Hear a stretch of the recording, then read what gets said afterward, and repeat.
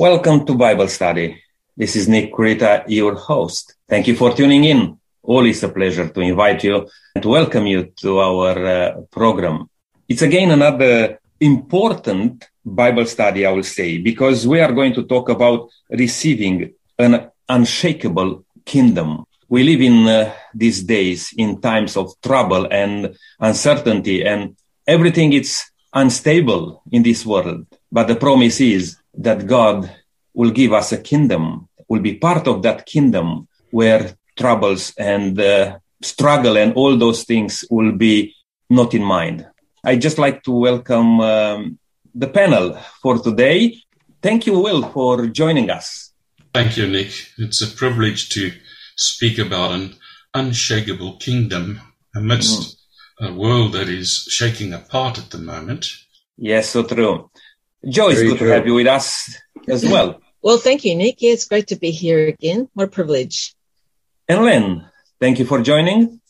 Thank you, Nick, and hello, listeners. And I want to be part of this unshakable kingdom, and I hope you do too. And Helen, it's good to have you with us too. Thank you very much, Nick. It's a pleasure to be here and a privilege. Ken, thank you for joining. Thank you, Nick. It's always a privilege to be here. And it's interesting, today's study, in these very, very hard times, that there's some good news ahead for us all. And Lydia, it's good to have you with us too. I'm very pleased and I feel very blessed. Thank you. Brenton, you are our facilitator for today. Thank you for joining this program and thank you for working this Bible study, putting together, and please take it through. Yeah, thank you, Nick. It's a pleasure to be on with our panel and to be looking at this very important subject.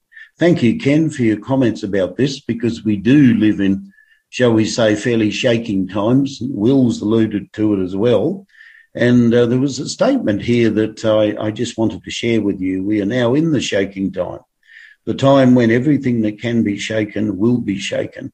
I believe it's talking spiritually as well as politically. The Lord will not excuse those who know the truth if they do not in word or deed obey its commands or his commands. I believe it's very important for ourselves and our listeners to be obedient to the Lord when he calls. And I wonder, Ken, would you like to share a prayer with us, please, because we really need the Holy Spirit to guide before we get underway. Thank you.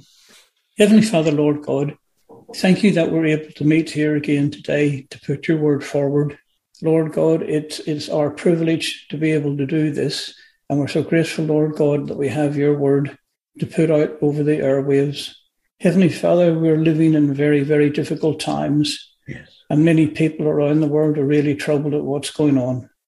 But Lord, your word is steadfast and tells us all things from the start to the beginning. Today we have extra good news, Lord God, and we pray that all our listeners will take heed of this and look into it and realize that there are better days ahead. Yes. We just have to focus on Jesus and turn to God, yes, who is the author and finisher of all that we do. We're just grateful, Lord God, we have this wonderful opportunity, and we pray, Lord God, all our words may be acceptable in your sight. In the name of Jesus, amen. Amen. Thank you, Ken. As we reflect on the studies we've been doing over the last few weeks, I've listed a couple of key points here that perhaps by way of revision, it might be worth us just thinking about as we move into our study today. When Paul wrote the book of Hebrews, it was basically a sermon. I think we touched on that very early in our studies together. And he was talking to a group of people who were church members primarily. He was talking to a group of people who were becoming weary. They were in danger of losing their Christian experience and the confidence due to persecution, ridicule, confiscation of property, and probably the most important one, some of them wondered when the Lord was ever going to return, because there didn't seem to be a great deal of evidence that he was coming back again, as he had promised in John 14. Paul warned them not to cast away their confidence, and he declared that he who shall come will come. In other words, Paul was 100% focused on the fact that the Lord was going to return, and he was urging, you could almost sense he was pleading with those that he was writing to hold fast, to keep going. Now is not the time to throw away your confidence. Now is not the time to say, well, I don't think the Lord's coming for many, many years. We'll just cruise along and see how we go. He warned them against looking back, though, to the old covenant system of animal sacrifices. Now, this would have been front and centre for the Jewish audience that he was writing to primarily, because they were inured in all of the Old Testament sacrifices and rituals. And he declared in Hebrews 10:4, it is not possible for the blood of bulls and goats to take away sins. I think that's very relevant to us in 2022. In researching this, it's interesting to note there are at least 30 positive statements in the book of Hebrews where Paul exhorts them to look to the once-for-all sacrifice of Jesus as their hope for the present and the future. But above all, he presents Jesus, our great high priest, as both a perfect sacrifice and a perfect mediator before the Father in heaven. Moving on from that, we're going to focus our study today primarily in the book of Hebrews chapter 12, with some overlap into chapter 13 and some supporting verses from the Old Testament and elsewhere. So listeners, hang on to your seats, have your Bibles ready, because we're going to be looking at a few texts. Len, I wondered if you would start us off by reading Hebrews 12, 22 and 23, where it makes an interesting comment about Christ. Thanks. Okay, well, the writer of Hebrews is pointing the people forward to the kingdom of God in after the return of Jesus. And Hebrews 12, verse 22 and 23 says, "But you've come to Mount Zion, to the heavenly Jerusalem." You can see what it's talking about here, the city of the living God. "You have come to thousands upon thousands of angels in joyful assembly, to the church of the firstborn, whose names are written in heaven. You have come to God, the judge of all men, to the spirits of righteous men made perfect." All right. Now, the interesting phrase here is to the church of the firstborn. It is interesting, isn't it? You can take this two ways, but I think it means to the church of Christ. And I want to go back to Colossians and have a look at Colossians chapter 1, Colossians 1:15. "He is the image of the invisible God, the firstborn over all creation." Now, I know the Jehovah's Witness people get a bit hung up on this, and they say, well, if Jesus was a firstborn, that means he was created being, therefore he's not God. But you must realise the word firstborn has more than one meaning. Yes, it does. Yeah. And the word firstborn, translated from the Greek prototokos, yes, which really means preeminent, the most important. So the church of the firstborn is really talking about the church of Christ, Christ's church. And that's good, because if it's a different church, well, I don't think I want to be in it. Good thought. What I've been sharing with you, I could probably summarise this way. We are the firstborn because we share the inheritance of the firstborn par excellence, Jesus Christ. Thus, we have come not as guests, but as citizens. Now, what I was saying before, that the church of the firstborn is really meaning the church of Christ, Christ's church. But because of that, we then become, if you like, firstborn, because we share, if you like, in his preeminence. Yes. We are a special people, as the Apostle Peter pointed out. When I say we, I'm not just talking about us on the panel. I'm talking about God's faithful people, whichever age they've lived in, back in the time when Hebrews was written, or the present time, or even in some future time. Thanks, Len. You've summarised that well. Nick, did you have a comment?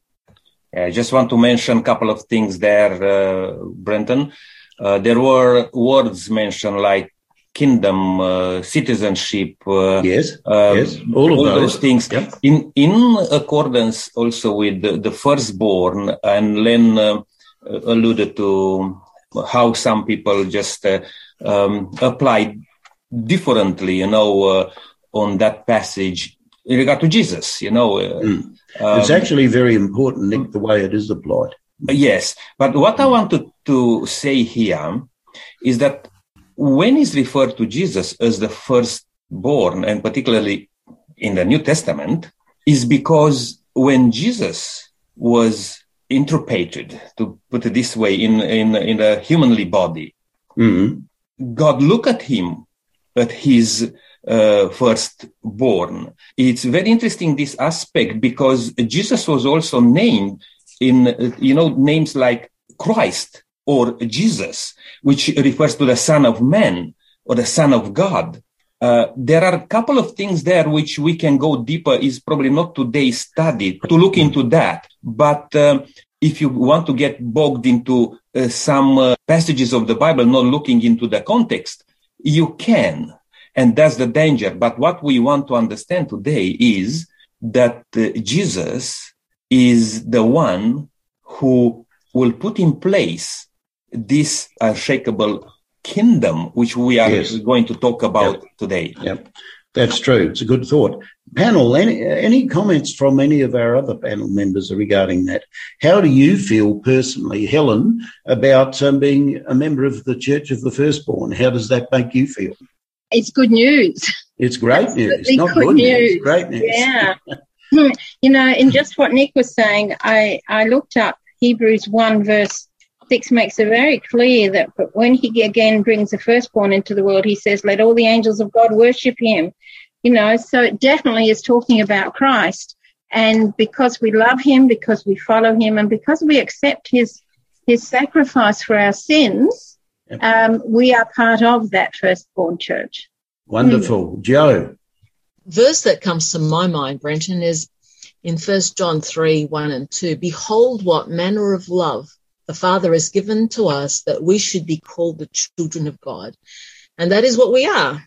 The reason the world does not know us is that it did not know him. And this is the good bit. Beloved, we are now children of God, and what will be has not yet been revealed.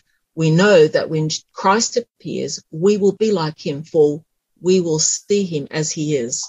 And I think this is kind of reflecting to Mount Zion, isn't it? Very much so, Joe. Very much so. It's interesting you raised those verses, because I did a Zoom prayer meeting on Tuesday evening, and this is the chapter we've been studying, 1 John 3. And when John uses the word behold, it's almost as though he's sitting back in absolute amazement and saying, how can the God of heaven accept us as sons and daughters of God? But he does. That's the good news. Ken, what do you think? Do you reckon it's good news? Yes, I guess like many Christians today, I find it incredibly difficult, to be honest with you all, that we can come to this conclusion, as you've just mentioned, that the God of heaven, the God of the universe, has chosen us and welcomed us into his eternal kingdom. It's just mind-blowing, and I really have trouble grasping it, to be honest with you. Ken, that was exactly the word I was thinking of, mind-blowing. It's just so much. Will, how does it make you feel to know that we are sons and daughters of God, as Joe mentioned from 1 John 3? Well, when you were talking about the firstborn, and I don't want to belabor that point, the prototokos in Greek, Paul excitedly emphasizes Christ's position. It's not a genealogy thing. It's his position as the eldest brother of the family of the redeemed. The ultimate purpose of the plan of salvation is the restoration of the unity in the family of God's kingdom, so that God may be all in all. Now, in this family, Christ, as the elder brother, has traveled the way before us and set the example.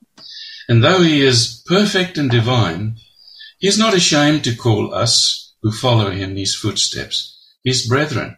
Boy, is that good news or not? It is good news. And so he has walked the way before us, and he invites us into his presence to become brothers and sisters in Christ. And it's a wonderful redemption. I could talk on this forever, but I'd rather not. Our time is limited, Will, but thank you for your thoughts. Len, you had something to share with us too. The church, the true church of God, the church of Christ, the church of the firstborn, is described as being a victorious church. Yes. Now, yes, it is. Whose side do you like to be on? The side that wins or the side that loses? Well, I want to be on the winning side. Amen. So as far as good news is concerned, it's good news for me because I like to be a winner rather than a loser. I like your approach. Nick and Lygia, what are your thoughts on this briefly? I would like to say that being the firstborn, I felt being firstborn when I committed my life to God. Yes. And of course, it's a process, but becoming firstborn is happening to me every day, every moment. It's a transformation process in me, in my heart. And I'm very happy because when this transformation is happening moment by moment in my life, I feel growing, I feel expanding, yes. I feel becoming exactly like Jesus, the way he wants us to be. And praise the Lord for that. I'm very happy. That's good news. That's really good news. Joe, there was a section that was mentioned in what was read earlier on by Len. It touched on God as judge. That was in verse 23 of Hebrews 12. Wondered if you could just reflect on that for a minute, perhaps by comparing it maybe with Hebrews 10:19. It's a big subject. I recognise that, but I'm sure you'll be able to give us some light and some idea on this. Thanks, Joe. I'll certainly try. Well, as Len had discussed the first part of that text, the church of the firstborn, it goes on to say whose names are written in heaven. Yes. And I'd like to just contrast that with what it says in Jeremiah. They will disappear like names written in the dust because they have abandoned you, the Lord, the spring of fresh water. Lord, you are the hope of Israel. So contrast your name written in heaven as opposed to just scrawled in the dust, which the wind blows away. Yes. It's kind of poignant, isn't it? And then we come to the bit, you have come to God, the judge of all. Now, in the Ethiopic version, it says the judge of righteousness or the righteous judge. Now, some of us feel some trepidation when it comes to facing court or the judge or any judge for that matter. And in this case, rather, God's people do not need to feel fear, as part of this judgment process, because it's basically sitting down. If we look at the context of Daniel, in Daniel 7, 9, 10, and 22, we're given a scene in heaven, and it says that I beheld till the thrones were set down, and the Ancient of Days, that is God, did sit. And it goes on to describe the appearance of God as a fiery flame, pure wool, and so forth.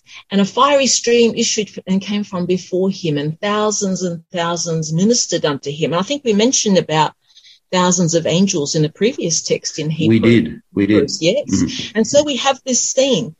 And the judgment was set and the books were opened. And so what we're looking at is God is looking at basically what has happened on this planet. And it says in verse 22, until the Ancient of Days came and the judgment was given to the saints of the Most High, and the time came that the saints possessed the kingdom. Now, so much is wrapped up in just that one verse. Yes. So we see the Ancient of Days, that is God, who comes and sits as a judge upon this little horn, or the Antichrist, and judges and condemns and punishes it. And then, of course, the judgment was given to the saints of the Most High. So the records of the sin of those who have made God their refuge, their characters, these things have been deleted and expunged through the blood of the Lamb. And Good news. Absolutely. Something Absolutely good news. Yeah. Well, I certainly wouldn't want to face my record. I don't think any of us would, Joe. No, I don't think so. Through the blood of the Lamb and power, dominion, authority given to them with Christ. And of course, and the time came that the saints possessed the kingdom. And this is Mount Zion, isn't it? Yeah. We can link Daniel, we can link Hebrews and Revelation. So I think this kind of sums it up a bit. So the judgment is no need to fear. Only the guilty need fear the judgment. But those who have made God their refuge, they have placed their faith in him, he will not let down. No. We will be unshaken. Yes, that's part of the unshakable kingdom. Len, you had a comment for us regarding it too. Well, I don't have just a comment. I've got a spanner to throw into the works. Have you? That's nice. Yes. Now, there in Hebrews chapter 12, verse 23, it says, "You have come to God, the judge of all men." But I've got a couple of texts to share with you, and I'm not going to actually provide the answer. I'm just going to throw the spanner in the works. It's there identifying you've come to God, the judge of earth. 2 Corinthians 5:10 says, "For we must all appear before the judgment seat of Christ." Yep. And then in John 5:22, "For not even the Father judges anyone, but he's given all judgment to the Son." And then in John 5 verse 30, "And he gave him authority to execute judgment because he is the Son of Man." So the question is, who is the judge? Panel, any comments? Is it God the Father or is it Christ? It's Jesus. Jesus will be the judge. Lygia, can you explain that a little bit more? How can he be our judge as well as our advocate? Do you see the two things tying in together, meshing together? Jesus is the mediator at this moment in heaven at the right hand of God, who is the king. But God is going to give him this beautiful mandate of being the judge because he's the one who became victorious to death. Yes. And because of that, because of his blood and his suffering on the cross, his voluntary perfect sacrifice, because of this, he will be the judge. Yeah, thanks, Lygia. That's very good. Nick? Maybe going just back a little bit on what Joe was saying, that we as sinners, we may not desire or wish to come before, of those books, where all the deeds are written. But what I would like to add there is that unless we confess our sins, and when we confess our sins, we should be confident that we have at the right hand an advocate, Father, an advocate, Jesus Christ. And this is the thing, because it can be very, very easy to say, okay, we just have an advocate, we have Jesus, grace and everything else, and not looking at what's our part in this plan of salvation. Our part is to ask for forgiveness, to recognize our sinful state and being incapable to do anything with that. And Nick, that's good, but what's God's part? That's our part. What's God's part? Yeah, but that's what I'm saying, because it can be easily sidetracked. The thing saying, okay, I don't want to know what's in the book of in the books recorded there because I'm a sinful person. Yes, we are a sinful person. By repentance, we became victorious over sin with Jesus through his blood, not through our own merits. Yeah, good thought. Okay, anybody else? Joe, first of all, I want to thank you for summarising it so well, but what else have you got to share with us? I was just thinking about the question that Len threw out. Len brought out, yeah.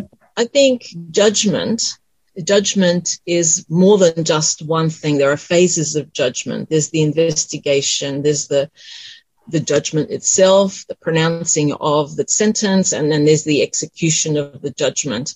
Yes. So we've got to take that into consideration. You're talking about the phases of the judgment, are you? Yeah, exactly. Yeah. There are more than just one thing. But also, if Jesus is the sacrifice, if he is the mediator, if he is the prophet, if he is all the roles that Jesus plays, I don't see there being a problem that he be the judge and the king and God. So basically, it is a mystery, isn't it? Yes. And I think that for us to completely be able to understand who does what and when is a little bit beyond our scope. So yeah, I don't have a problem with Jesus fulfilling all the roles. Yeah. Okay, Len? Well, I said it was a spanner in the works. You did throw the spanner in, Len, yeah. A question without notice. That's okay. Jesus said on one occasion, he said, I and the Father are one. And so whatever the Father wants, Jesus is happy to accept, and vice versa. So I don't see there's actually a conflict. The whole Godhead is involved in judgment. Absolutely, yes. And the reason I put in that question without notice, or that spanner, I'm glad you put it in. Because there might be some people who would say, well, it says here one thing and it says there another thing. Does that mean the Bible contradicts itself? No, I don't think so at all. I think we just have to see it in a broader context than just this or that in this case, because Christ and the Father work together. Yeah. And just Len, on adding on that one, is not that the Bible is contradicting, or the problem is that we can look at texts in the Bible taking out of context. And that's the biggest problem with Christianity today. Sure. And with those groups who would like to emphasize on a particular thing, they can take it out of context and make a doctrine out of it. The problem is here that everything what happens in the plan of salvation, it's on our benefit. And that's what we need to learn and to see where we fall into the picture as sinful, as I cannot even find the words and describe our state. We are in bad state. We're in a hopeless state, Nick. Absolutely. But through Jesus Christ, we are in a very good position, because he's the one who will represent us. And I think that's what we need to really emphasize. Well, that's more than good news. I think Helen said it was great news. Or did I say that? I'm not sure. Helen. Yeah, if I can just add, I appreciate what Len said.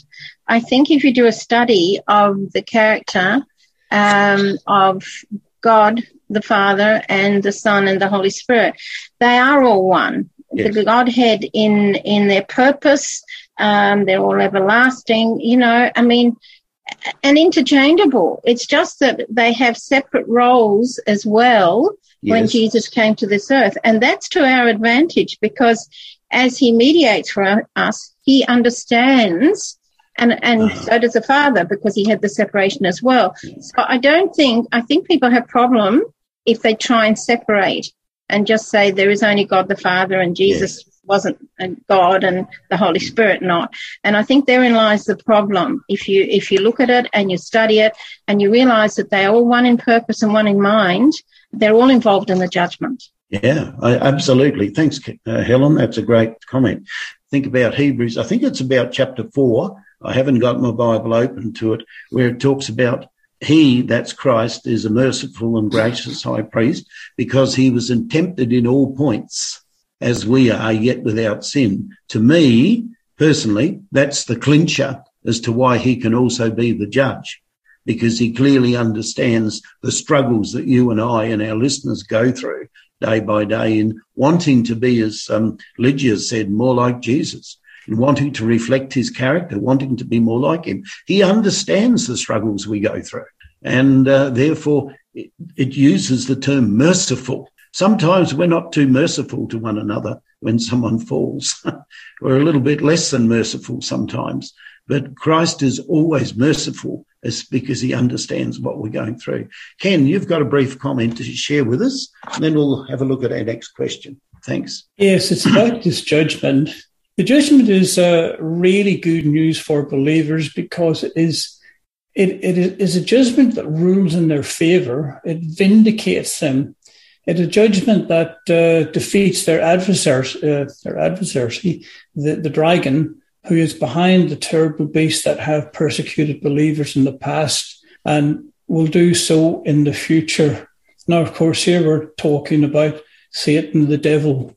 Yes. Now, this judgment, I'm sure there are many people out there, and Christians also, who are really worried about this judgment because they don't fully understand it, I believe. Yeah. And they think that we're all going to sit down and God's going to look at us all and go through everything we've done. Now, my understanding is that when Jesus comes back, his reward is with him, as the Bible tells us. The Bible does say that. Because the judgment is going on now in heaven for all Christian people. And that when he comes back, we already have been judged and he's taken us to heaven. And this is really good news. And of course, as we have been discussing, Jesus is our brother. He's the firstborn. And in a way, we're part of a club. I'm not sure that's maybe the best way to put it. But it's maybe not the best analogy, but I get the picture. I mean, I'm not talking about us. I'm talking about all Christians out there who follow God's way and follow the Bible and are associated with Jesus and do what he wants us to do. So when we look at the mess the world's in, and I'm sure there's a lot of people out there who've got a ton of weight on their shoulders, including Christians, but don't fully grasp how wonderful Jesus actually is and the amazing gift that he's given to all those who believe in him. And also, Ken, the confidence we can have in him. Absolutely. The book of Hebrews is all about confidence, not confidence in ourselves. Confidence is in our high priest. Will, you had a comment for us. Yes, it's Ken that said this judgment really then is good news for believers because it is a judgment that rules in their favour. And I invariably think of Revelation 6 verses 9 and 10. Panel and listener, it paints a picture of many martyred saints who were persecuted and killed for their faith. And they're asking, and they're crying out, how long is it going to be, Lord, before you bring vindication and avenge the tortured deaths of millions who lived only for good but were pursued by evil opponents of the truth? And they were looking for a day when, as it were, scores would be settled and righteousness could at last triumph. Well, this is the day we're talking about. This is the day they looked forward to, the ultimate day of judgment. Little wonder then that there is not only relief at last, but rejoicing and praise. Yes, the judgment is good news and the celebratory occasion around the throne of God. Absolutely. Ken? I just wanted to go back for a quick second, Brent. Yeah, sure. We were talking about at the very start, this letter to the Hebrews, and about people back then being really concerned and worried and falling away. And look, I don't believe anything's changed today. I think we are exactly the same people doing the same things, and God's word is trying to encourage us and make us understand that everything is running according to plan. We only have to stick to the plan. Yeah, good thought. Moving on to the next question that we're looking at.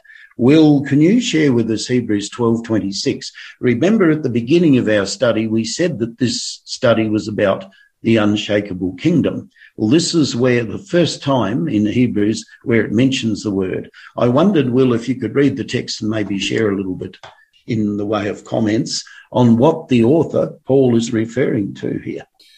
Certainly. Let me read the text. Hebrews 12, verse 26 says, "At that time his voice shook the earth.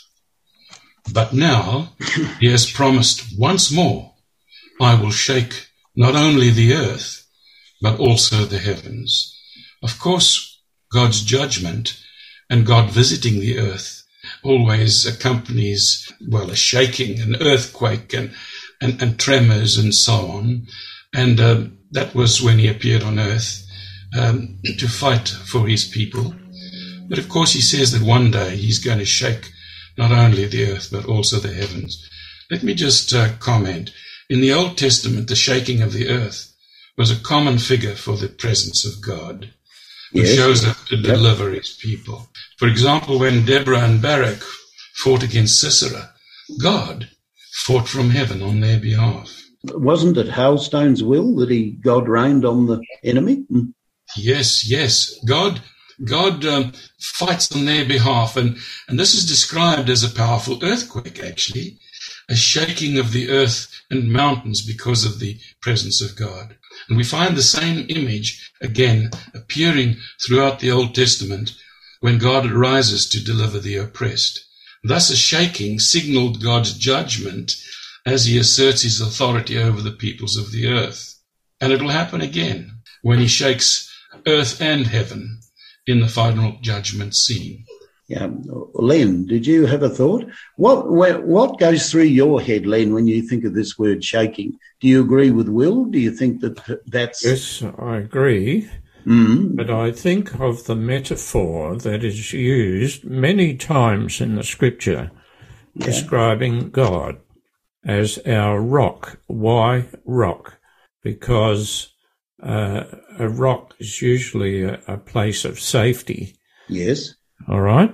Mm-hmm. Now, I know we're going to discuss this a little bit more detail later on, but the whole earth is going to be shaken and the heavens. And I read in 2 Peter 3, verse 10 and 11, yes, "But the day of the Lord will come like a thief. The heavens will disappear with a roar.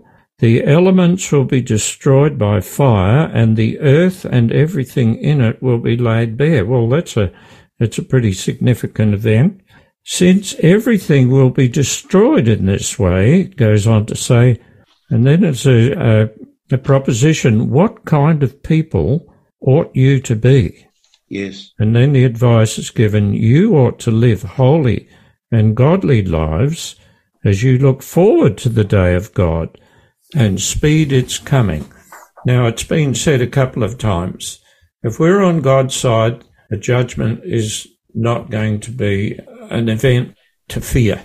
It's good but news. But if you're Len. not on God's side, there will be an event to fear. And here in this verse I've just read, and I could have read from Malachi chapter 4, I think it is, the first verse. Yes. About how the whole earth and the heavens will be shaken. How that's going to occur, well, we've never seen anything of this scale ever before, so we don't really know. But we just have to accept the word of God. We do. Two things I want to highlight here. In God is safety. Mm-hmm. Well, he is our rock. But the whole universe will be shaken, and this is in a time yet to come. Yep. Joe? I'd like to take us back again to Daniel, if I might. Now, you may. Well, it's all linked up, Hebrews, Daniel, Revelation. Yes, it is. Because they all point us to the last days. And in chapter 2, we have the dream of the Nebuchadnezzar and the image. And you might remember that it went through sequential powers that ruled the earth throughout the time that was allotted to this planet. Yeah. And right at the end, it talks about a rock that was cut out, but not with human hands. And that's a phrase that comes up fairly often when it's to do with what God does. Yes. It struck the statue at its feet, and of course it all became like chaff on the threshing floor, and the wind swept them away without leaving a trace. There goes the dust. Yep. But the rock that struck the statue became a huge mountain and filled the whole earth. Here we have another mention of the mountain.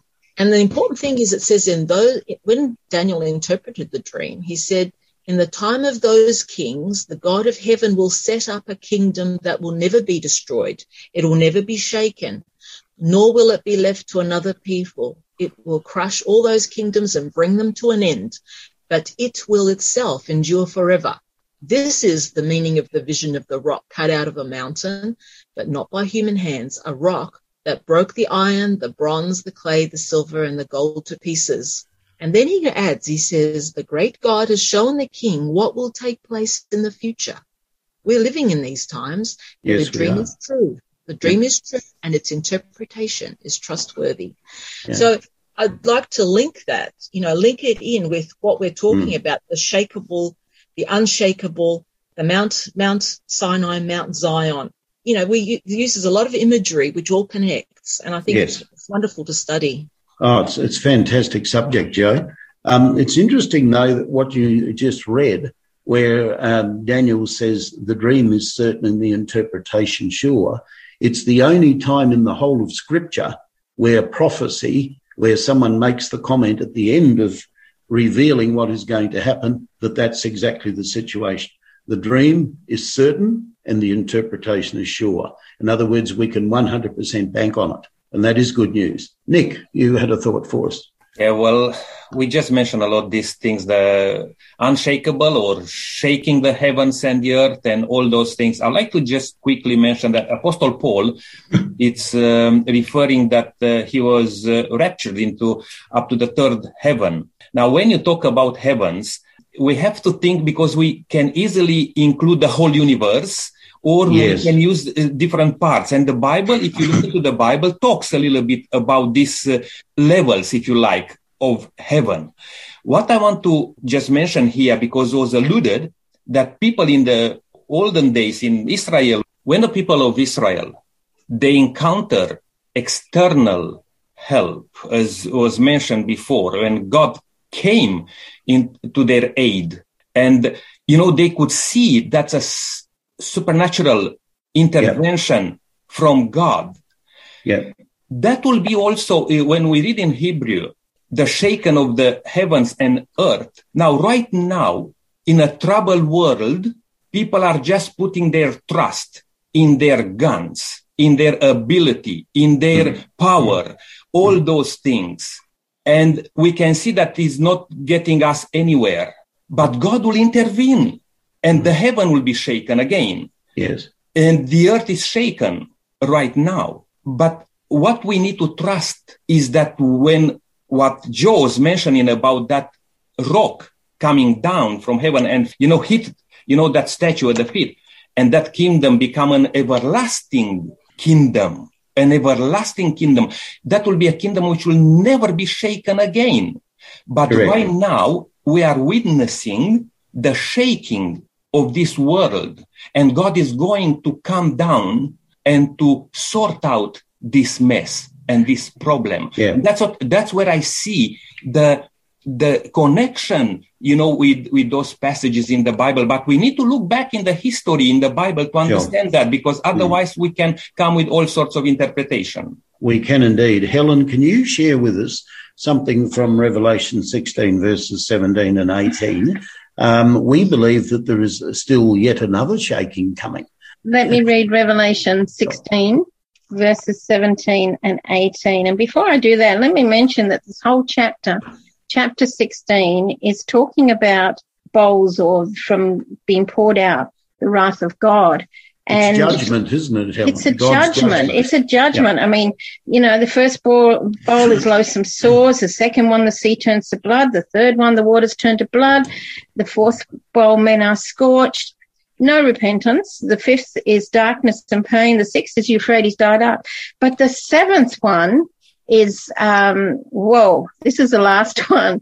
And let me read it. It's just amazing. It says, then the seventh angel poured out his bowl into the air, and a loud voice came out of the temple of heaven from the throne saying, it is done. Yes. That's really interesting words. It is done. It is finished. There is no more. And it says, and there were noises and thunderings and lightnings, and there was a great earthquake, such a mighty and great earthquake as had not occurred since men were on the earth. Yes. And, we can look through history and see some of the most horrendous earthquakes. There was a 7.3 magnitude one this morning in Japan. Yeah. Well, that other one took 850,000 lives, and it's just, I know how terrifying it is to be in an earthquake, but this is going to be worse than anything that we have experienced. And, it's a final bowl of destruction. It's poured out on the wicked before Christ comes. And I think that's an important part to think about. You know, is God just in pouring these judgments out upon the wicked? Yes. Well, I believe they've given many, many times to repent. And that's why I want to go to Hebrews 10, if I may, 26. No, you can go to it by all means. Thank you. And what you've said so far, Helen, is really good, because you touched on the fact that amongst the first 6 plagues, twice it mentions in there that they repented not and gave glory to God. In other words, they were inveterate. I think the term is inveterate. They were inveterate sinners. They were not going to repent under any circumstance. No, obviously. So therefore, God not. is very much just and merciful even in destroying them. I believe that they had hardened their heart, but God had given them many, many chances. He was long-suffering, and I think you've got to combine the wrath of God with his grace and his long-suffering as well, his justice. Anyway, Hebrews 10:26 says, "For if we sin willfully after we have received the knowledge of the truth, there no longer remains a sacrifice for sins." Now, it's not saying, you don't know it. Therefore, if you sin, well, just too bad. It's saying after we have received the knowledge of the truth, and we're admonished in Scripture not to turn back when we're given that lie. But let me just quickly read 29:30. It says, "Of how much worse punishment do you suppose will he be thought worthy who has trampled the Son of God underfoot, counted the blood of the covenant by which he was sanctified as a common thing, and insulted the Spirit of grace? For we know him who said, 'Vengeance is mine, I will repay,' says the Lord, and again the Lord will judge his people. It is a fearful thing to fall into the hands of the living God." And if I may just say that the point here is that there is no other acceptable sacrifice for sin than the death of Christ on the cross. And if someone deliberately rejects the sacrifice of Christ after clearly understanding the good news teaching about it, well, then there is no way for that person to be saved, because God has not provided any other name in all heaven for people to call on to save them. And you could say, well, how have people, insulted and disdained even the Holy Spirit? Because this is all linked. The sacrifice of Christ is tied with the Holy Spirit, and therefore to scorn Christ's sacrifice is to insult and disdain the Holy Spirit by arrogantly rejecting him. The Holy Spirit is a person, not just a force of influence. And to reject him is to cut off the means of God's acceptance. It's equivalent to blasphemy against the Holy Spirit. But, I just want to finish by saying that God's power is awesome. Yes. And we need to remember that. Yes. His punishment is terrible. Yes. Yep. These words give us a glimpse into the holiness of God. He is sovereign. His power is unlimited, and he will do as he promises. And the judgment is for those who've rejected God's mercy. For them, falling into God's hands will be a dreadful experience. They will have no more excuses. They will discover that they were wrong, but it'll be too late. For those who accept Christ's love and his salvation, however, the coming judgment is no cause for worry. Being saved through his grace, we have nothing to fear. And I hope and pray that every listener that's listening to our panel discussion today will give their hearts fully to Christ, so that when the judgment comes, they will be one with him and they'll have nothing to fear. I second that, Helen, very much. Lydia, I wondered if you'd share in our next question. It talks about the saints possessing the kingdom. There's a couple of texts, Hebrews 12:28 and Psalm 16 verse 8. Maybe they're the key ones we could have a look at. Would you be able to comment on those for us? That's a beautiful text that I want to read. It is, isn't it? It is a beautiful text. 28. Therefore, since we are receiving a kingdom that cannot be shaken, let us be thankful and so worship God acceptably with reverence and awe, for our God is a consuming fire. And in Daniel chapter 7, verse 27, it says, "Then the sovereignty, power, and greatness of the kingdoms under the whole heavens will be handed over to the saints, the people of the Most High. His kingdom will be an everlasting kingdom, and all rulers will worship and obey him." In Psalms, it says, "Keep me as the apple of your eye. Hide me in the shadow of your wings from the wicked who assail me, from my mortal enemies who surround me. So in the end, the saints will possess the kingdom forever following the judgment. So these saints are the righteous people. They will not be shaken because they trust in God, the Creator, Sustainer, and guarantees their survival. In Hebrew, there is a text in Hebrew chapter 1, verse 10 to 12. It's saying here about the permanence and stability which are associated with Jesus. And it reads, "You, Lord, laid the foundation of the earth in the beginning, and the heavens are the work of your hands. They will perish, but you remain. They will all wear out like a garment, like a robe. You will roll them up. Like a garment, they will be changed. But you are the same, and your years will have no end." You also says that Jesus' priesthood remain forever, as does the inheritance of the redeemed. So in the final judgment, those who hold fast in Jesus will not be shaken. In Hebrew 12:28 also says that we will receive a kingdom that cannot be shaken.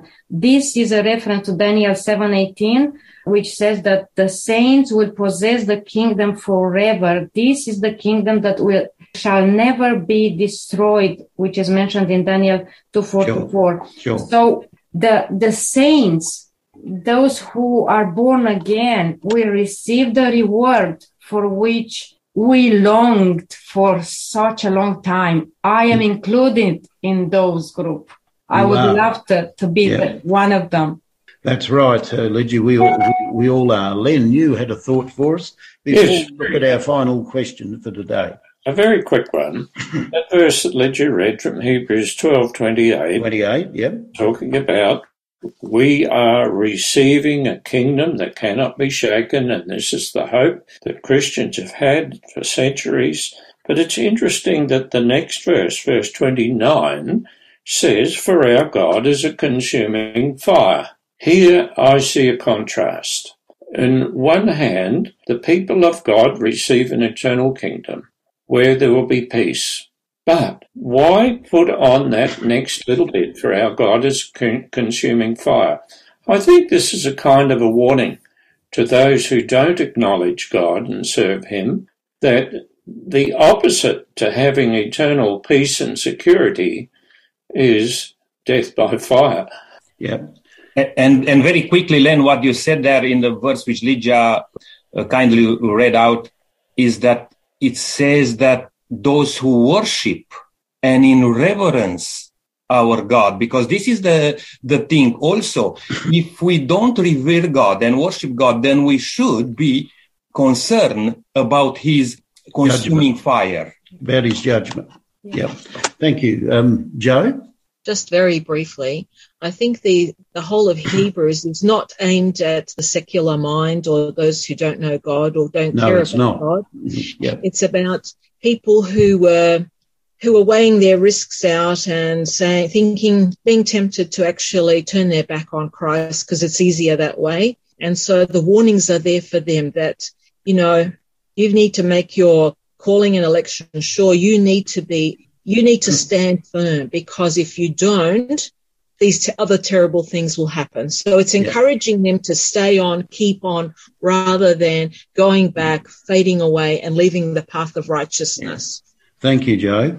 Ken's going to share with us Hebrews 13, 15 and 16. While we're looking at that one, Ken, just a final comment on the our God is a consuming fire. Do you realise fire does two things?